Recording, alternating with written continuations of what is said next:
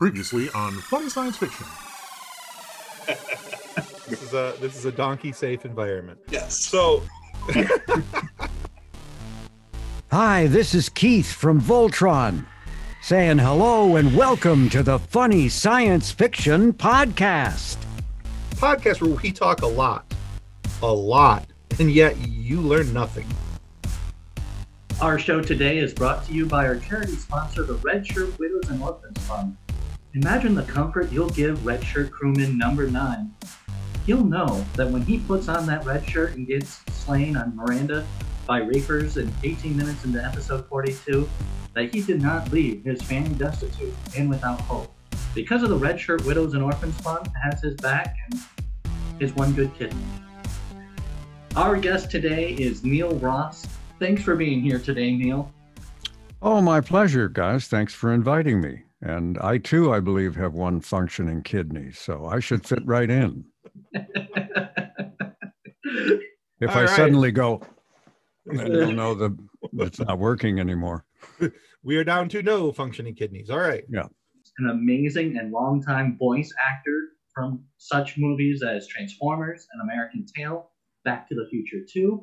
He's also done animated series such as G.I. Joe, Voltron, and many others. In fact, Neil has over 270 acting credits on his resume. Now, for those of you who don't already know, in addition to being a top-tier vocal actor, Neil is an author.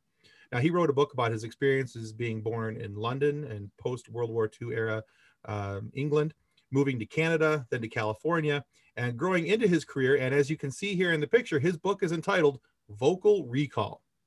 Now, I looked over your book and I kind of skimmed through a few chapters here and there, and I was looking through one, but the one that immediately caught my attention and the one that I knew instantly that you and I had to talk about this, and I'm okay with pretending like Nick's not even here, he's not even on the screen, is chapter 22. And that chapter is called Backstage with the Lizard King. Because now, first off, holy crap, Jim Morrison. Yeah, I'm a huge Doors fan, honestly. I grew up listening to their music, me and my friends singing, and I have so many cool teenage memories surrounding the music of the Doors.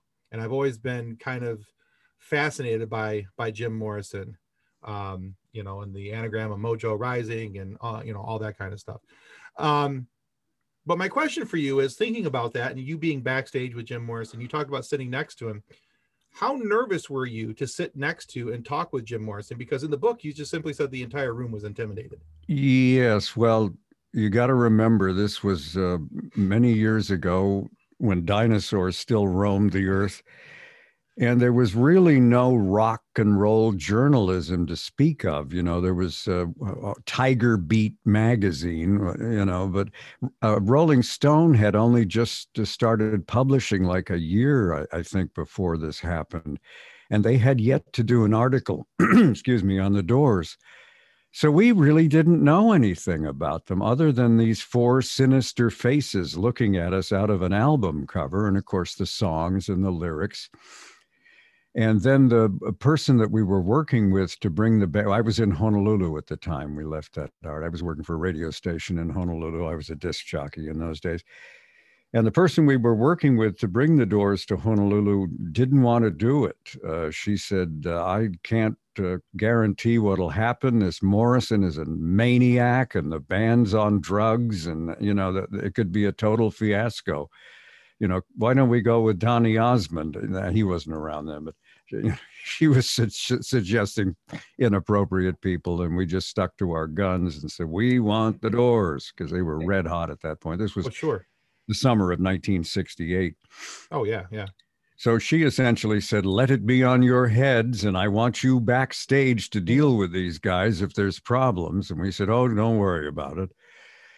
And then the guy who ran the venue, which was in those days known as the Honolulu International Center, it's now called the Blaisdell Arena, he suddenly said, there's not going to be any alcohol or drugs backstage. I'll shut the show down if that happens, And so we're thinking, God, we can't, welcome these guys to Hawaii without at least offering them a beer. So we went out and we got a case of beer and I'm spacing what I remember what the beer was. And there's a Doors documentary where you actually see a brief post backstage scene, and it is the beer that I reference in the book is sitting on a table. Yeah, it'll come to me. But anyway, we put this case of beer in this huge cardboard box, which we taped up, and then we wrote in huge letters, "Fragile electronic equipment, do not open." and we trucked that backstage, and we got away with that. But anyway, this is a long-winded answer to your question. I love it. We were kind of scared, because we really didn't know anything about these guys other than this stuff we'd been told. And so we, I remember talking to one of the other DJs, and I said, what do we do if they come in and start tying off and shooting up? I mean, do we tackle them or what? He said, I don't know. We'll deal. Anyway, they showed up, came in, and it was a large, they did a lot of sports stuff. So backstage was lockers and a training table and a mirror. And as they came in the room, they all went in opposite directions, like they wanted to get as far away from each other as possible. And various DJs peeled off and started talking to various doors in one corner or another. Jim hopped up on this training table with a mirror behind it, and nobody seemed to want to deal with him. And I thought, well, I guess it's up to me. So I leapt up on the training table, and he looked at me, and I smiled at him, and I said, Jim, would you care for a beer? And that was the magic phrase. Apparently, this dazzling smile happened. You don't see him smile often on film. And he said, I would love a beer. And I said, well, I think I can accommodate you. Dove under the training table, ripped open the cardboard box, peeled off a couple of beers, handed him one. I took the other, offered him a cigarette, which I was doing in those days. I said, would you care for a Marlboro? He said, yes. So he takes a cigarette, I take a cigarette, we light up, we take swigs of beer, and life is good.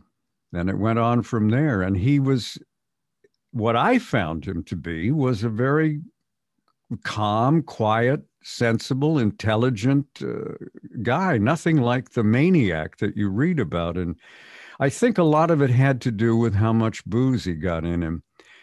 I don't know if you've ever encountered somebody like this, but they're perfectly charming. They have a drink and they get even charming, and they have another, they get even, and they get to about the fifth or sixth drink and they suddenly turn into a werewolf. Yeah, they have a switch that flips. Yeah, and I think he was like that. And when I encountered him, he didn't get to that fifth or sixth drink. We had a couple of beers, and I guess he'd had no booze on the plane. He appeared completely sober. And as I said, very intelligent and kind of soft-spoken, maybe even shy. I don't know. Well, that's cool. Yeah. So, one of the other things I noticed rather in that chapter, and in some interviews that you had mentioned this story about, and other interviews, you said that there was a specific documentary that you felt captured the essence of the Doors, and that what they did it right. So what was it about the BBC's The Doors Are Open that set it apart from other documentaries or live concert footage that you saw? Well, it was recorded very shortly after I met the band in Honolulu. And when they played a relatively small venue in England, and it's in black and white, and the first third of it is kind of screwed up because somebody got creative and edited in footage of demonstrations about what I don't know. It had nothing to do with the concert, but eventually about a third of the way in, they settle down and you just see the band. And that's the way I remember them.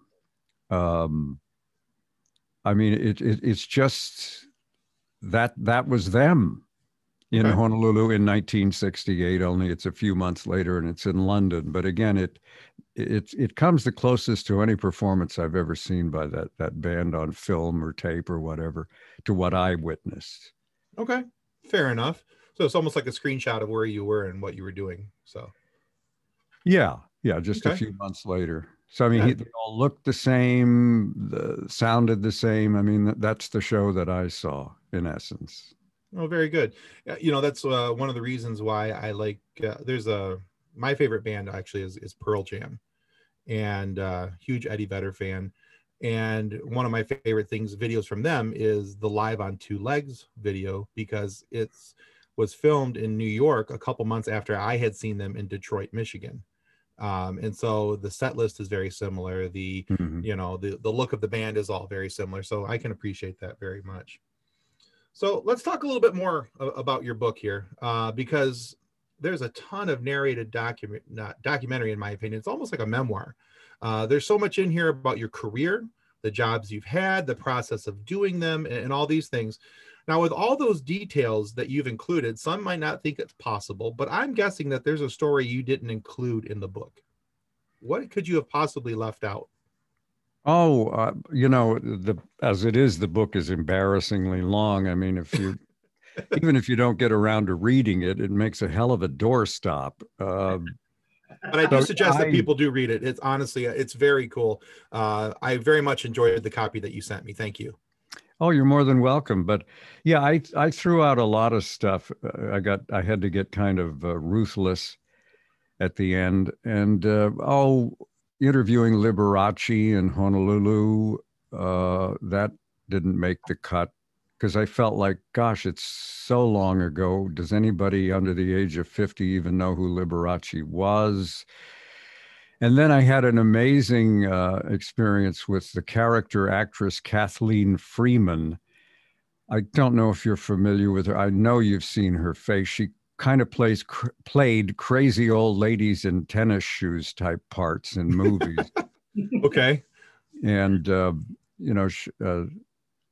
I can elaborate on either one of those, but those are a couple that pop into my head that sadly did not make the final cut.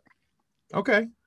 The whole time you're talking about Liberace, all I could think of is Bugs Bunny going, "I wish my brother George was here." Yeah. So see, that's the only reference you have. When I was growing up, he was ubiquitous. It was quite astonishing. Yeah. Yeah. But by the time that because growing up, I was born in 76. So, early to mid 80s, when I started seeing that reference from, Bugs Bunny and everything. I think he was more of a caricature at that point. Yeah. In life, not the over the top piano player. And if you take away all the flash and the glam around him, if you look at just his body of work, Liberace was a phenomenal piano player, very skilled.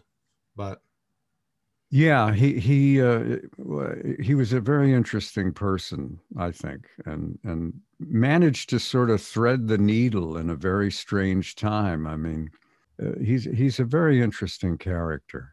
So speaking of your book, writing isn't really for everyone, and some people like the writing process, some people don't like it.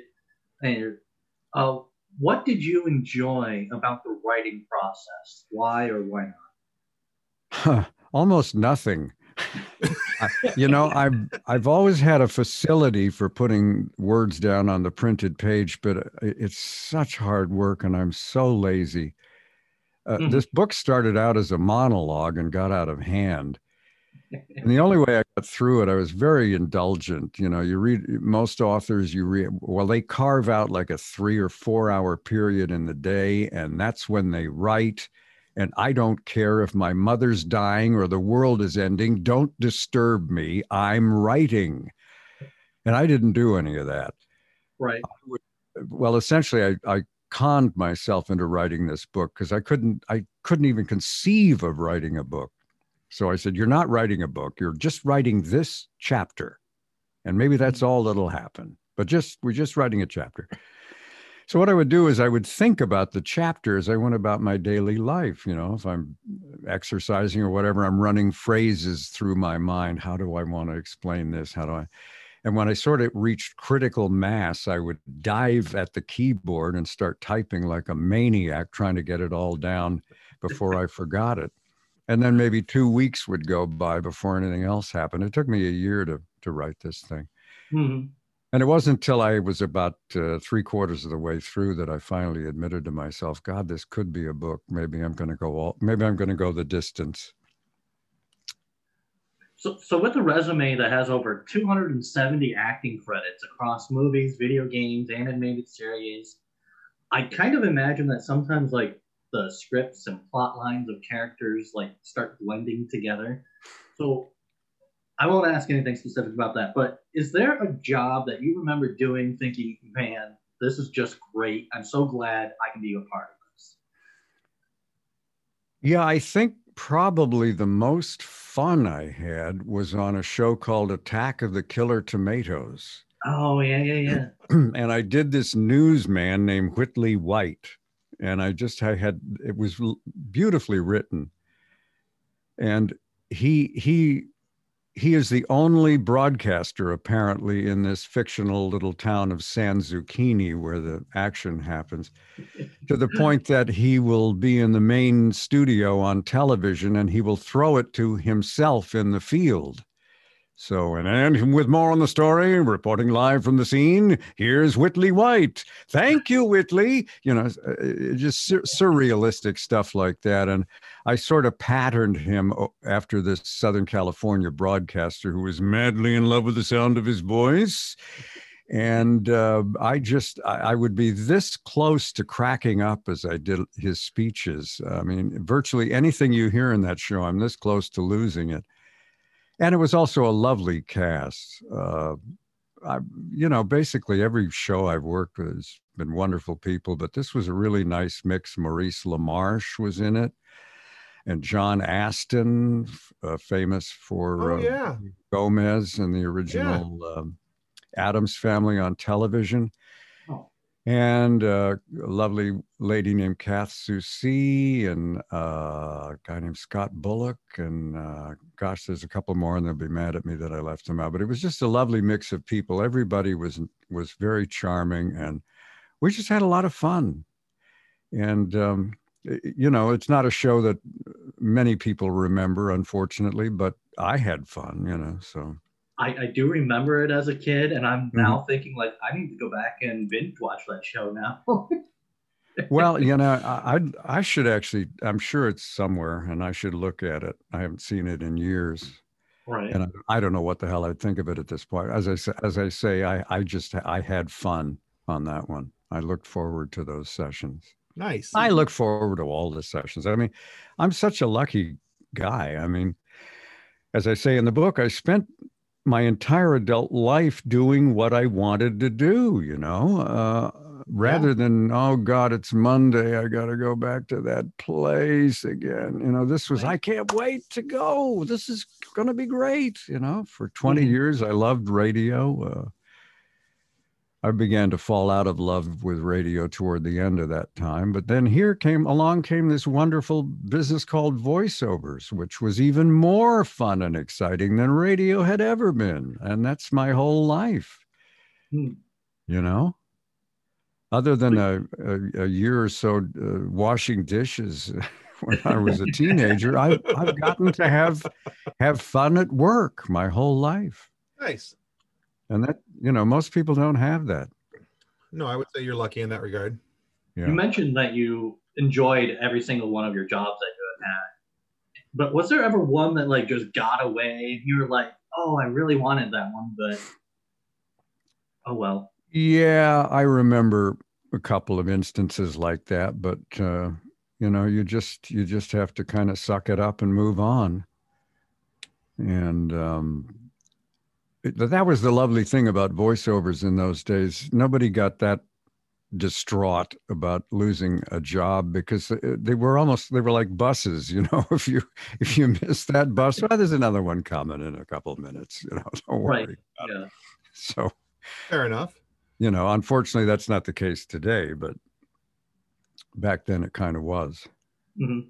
So although you technically got your start as a DJ on air, like as a radio personality, I think it's safe to say that you actually got your start as a young man listening to your radio. So like what voices or voice stood out to you that came over the radio, and like which ones were your favorite to try and imitate? Oh, it's so long ago. The interesting part of it is at a very young age, we didn't have a television set for a long time till I was about 12. So my formative years, it was the little record player I had and a few records, but it was mostly the radio. Mm-hmm. And the music they were playing in those days did nothing for me. So I would tune around listening for people talking. And I would listen to people talking, even if I didn't really understand what they were talking about. And I began to find myself fascinated by all the different voices that I was hearing coming out of the radio and all the different accents. And then spontaneously, I started trying to reproduce them without any thought of, oh, this will be my life's work. It just was almost like a hobby or a strange compulsion. You know, you hear a German person talking on the radio and then you want to try to imitate what you are hearing. And so you just do that in your room. And your father goes, my kid is weird. He sits in his room and talks to himself. Why doesn't he play ball? And yeah, it was, as I say, it was just almost like a compulsion. And then I would end up years later using some of that stuff. And I cannot recall any specific voices. It's anything unusual. You're a guy who sounded like this was fascinating to me. How does that happen? Right. You know? Yeah, I get that. Okay. Yeah. Nice. So, if we look over the last couple decades, animation and video games have exploded since the 80s. And that's requiring more and more vocal actors to portray all these roles. And particularly, we think about video games right now and how much they're trying to pack in storylines and everything. And this requires voice actors. Now, is there a show out now, or maybe even a video game that you've watched, you've listened to, and said, man, that would be a fun character's voice to do? I got to make a confession here. Even though I've been in quite a few of them, I have never actually played any of these games. I wasn't sure if you were sitting down playing Call of Duty, but yeah. Well, the closest I came was my daughter became fascinated by The Curse of Monkey Island, which is so long ago. You guys probably never even heard of it. And I had a small part in that. And she would try to play that and get frustrated, and I would try to help her, and I wasn't any good at it. I finally found a book somewhere in a computer store that gave you some hints. And I said, here's a book. This will get you through it. But no, somebody sent me they used to do this. They used to send you copies of these games if you worked on them. And somebody sent me one, and I thought, well, let me see how I did in this one. And so I loaded it on the computer, and I couldn't figure out what to do. And I'm clicking and mousing, and suddenly the computer completely crashes. Oh. And I had to call a tech in, and $200 later, he said, these games, they tend to crash computer. You should have a separate computer for games. I said, how about I just don't play these anymore? Would that work? He said, no, yeah, that would work. I said, good. Well, so I never tried again. So I've never, once in a while, somebody will put a little piece of a game on YouTube, and I'll run across it and I'll hear something I did, but no, I've never played any of these games at all. Okay, that's fair. And no, I don't tend to try to watch anything I do. I mean, you've worked on it; it's over. It's I want to watch somebody else's show. I get that. That makes sense. Yeah, I mean, I can only listen to my own voice so many times when we're doing the playbacks of these and doing editing and stuff, and so. Yeah, I've never gotten used to listening to my voice. I thought I had. And then I had this is another one that I don't think made it into the book. It's funny, there were so many rewrites, I can't remember what's in and what's out. But I went to work to do a commercial for a woman that I had worked for quite extensively in the past. And then suddenly, for a couple of years, she didn't use me. And suddenly here she is again. And hi, how are you doing? Lovely to see you and all that. And then I thought she said, here, I'm going to play you this commercial. I want you to match what this guy did. Oh, okay. And she fires it off and it starts, and this wonderful voice comes out, and he's so good. I thought, I can't match that. Geez, this guy's, oh man, I'm in trouble. And we get about 3 lines in, and suddenly something popped in my head, and I realized, oh my God, that's me. And the instant I realized it was me, I hated it. I was like, oh God, I should have. And I went ahead and I did the commercial, and life went on. But it struck me, after all these years, you're still not objective about your own voice. No. You thought it was great till you knew it was you, and then you thought it stunk. Yeah. How is this possible?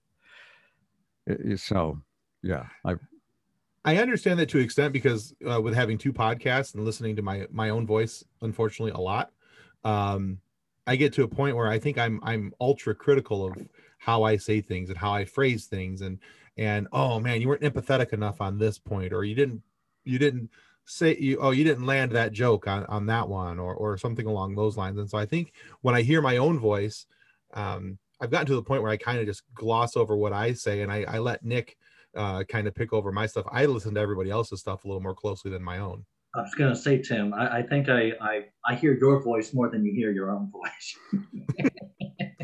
Well, it's very hard to be objective about your. I'm sure it's the same with on-camera actors. I'm sure. Oh yeah, I'm sure.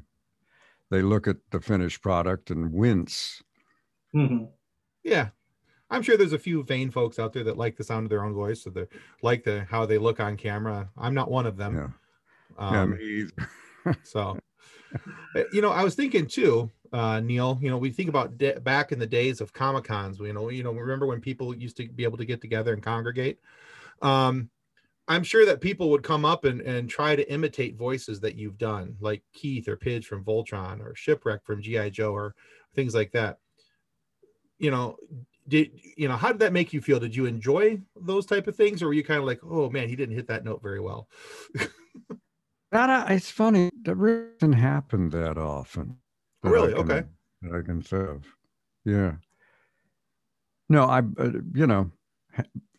I'm all for people having fun. If somebody wants to take a shot at something I've done, be my guest. And I'm going to be far less critical of them than I am of myself. It's like my daughter says, there's a little person in your head, and he or she is called the critic.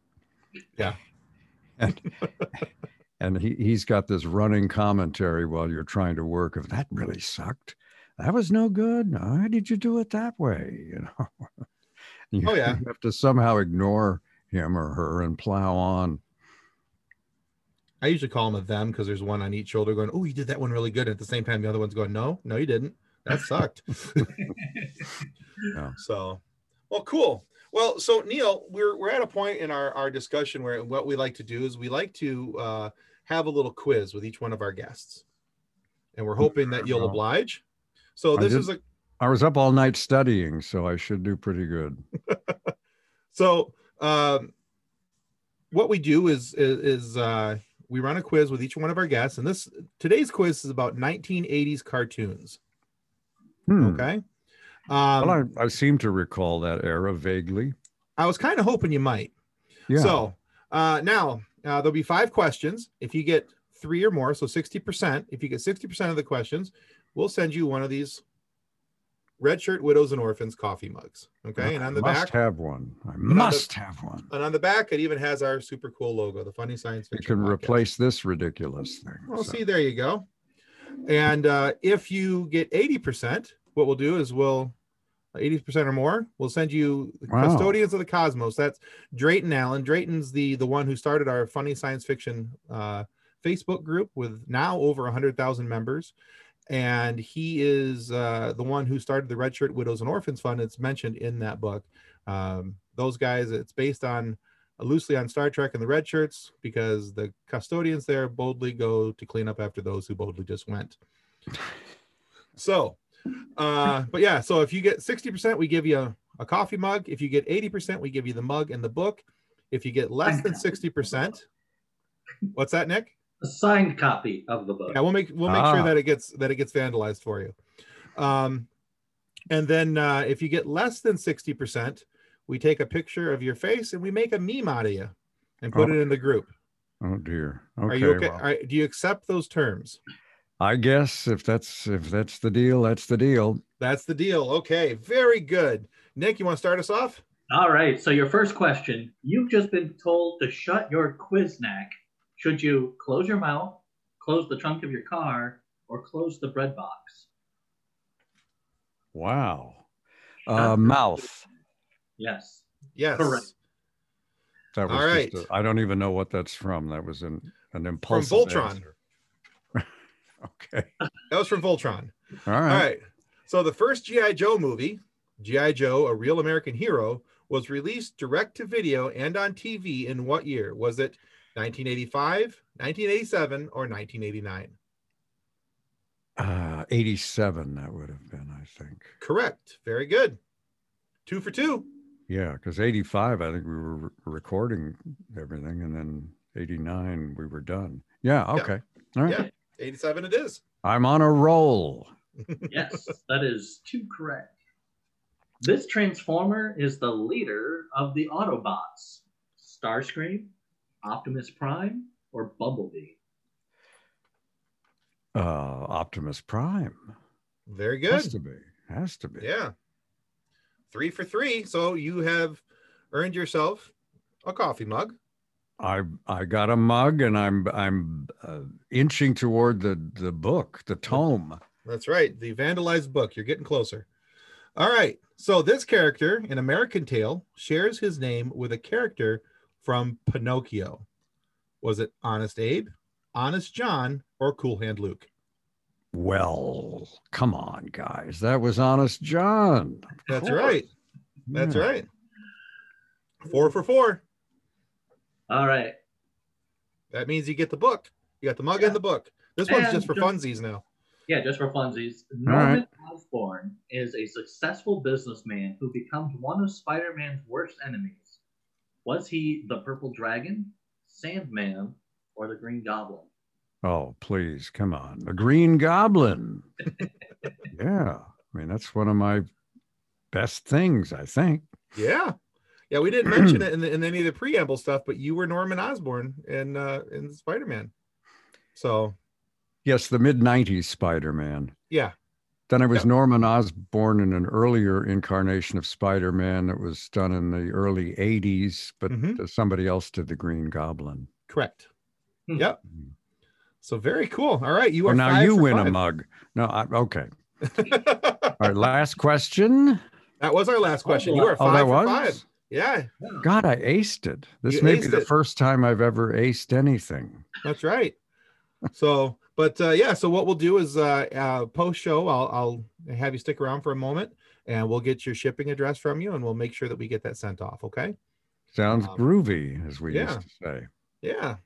So Neil, thank you so much for being on the show today. We really appreciate that. Yeah, very much enjoyed this. My pleasure. Can I throw in a fast plug on the way out? Say, where can people go to find out more about your work and your book and other stuff? I'm so glad you asked. There's a website devoted entirely to this book. It's cleverly called neilbook.com, neilbook.com. The book is also available on Amazon, and there's an audio version, and yes, it is on Audible, but there's also an audio version you can purchase at the website. So, did you do your own audio? Yes, it was amazingly enough, there was a huge audition. Virtually everyone in the business auditioned for this job, and somehow or other, I won. So yes, I am. You edged them out. I am the narrator of my book, and I am the captain of my soul, and all the rest of that. All that other stuff. Very cool. Awesome. We will be sure to place those in the description as well, so people can find you and all of your other works. Yeah, absolutely. Now, I want to remember, guys, that subscribing is the single most important thing that you can do to help us and ensure that we get more amazing guests like Neil here, and we have funny moments for you to be able to listen to. So please subscribe to the Funny Science Fiction Podcast as you're watching this, and please check out Neil's works. You'll be able to find that in our descriptive links as well. And of course, if you're not happy with the content of our videos, all you have to do is let us know. And we'll be sure to post a detailed video of how to get that blue milk that Luke Skywalker was drinking in The Last Jedi. Of course, in a very shallow and vain attempt to win you back over. Thanks again, Neil. Thank Very you. much appreciate you being here. Thanks, gents. I had fun. I appreciate it. Goodbye, everybody. Thanks for watching. On behalf of the rest of the hosts of Funny Science Fiction, we'd like to thank you for listening to this episode. If you'd like to be a guest on one of our future episodes, please contact us by means of our Facebook group, Funny Science Fiction. You can find us on Twitter or Instagram using the handle @FunnySci-Fi, or you can go to DraytonAllen.com and click the Contact Me link at the bottom of the page. Thanks again. Hope you enjoyed the episode. Copyright 2020 by Drayton Allen. Original music by Jordan Michaels. Reference to any specific product or entity mentioned in this podcast does not constitute an endorsement or recommendation of or by Funny Science Fiction or its sponsors. The views expressed by guests are their own, and their appearance on the program does not imply an endorsement of them or any entity they represent. If you have questions about this disclaimer, please contact us via email at DraytonAllen@DraytonAllen.com.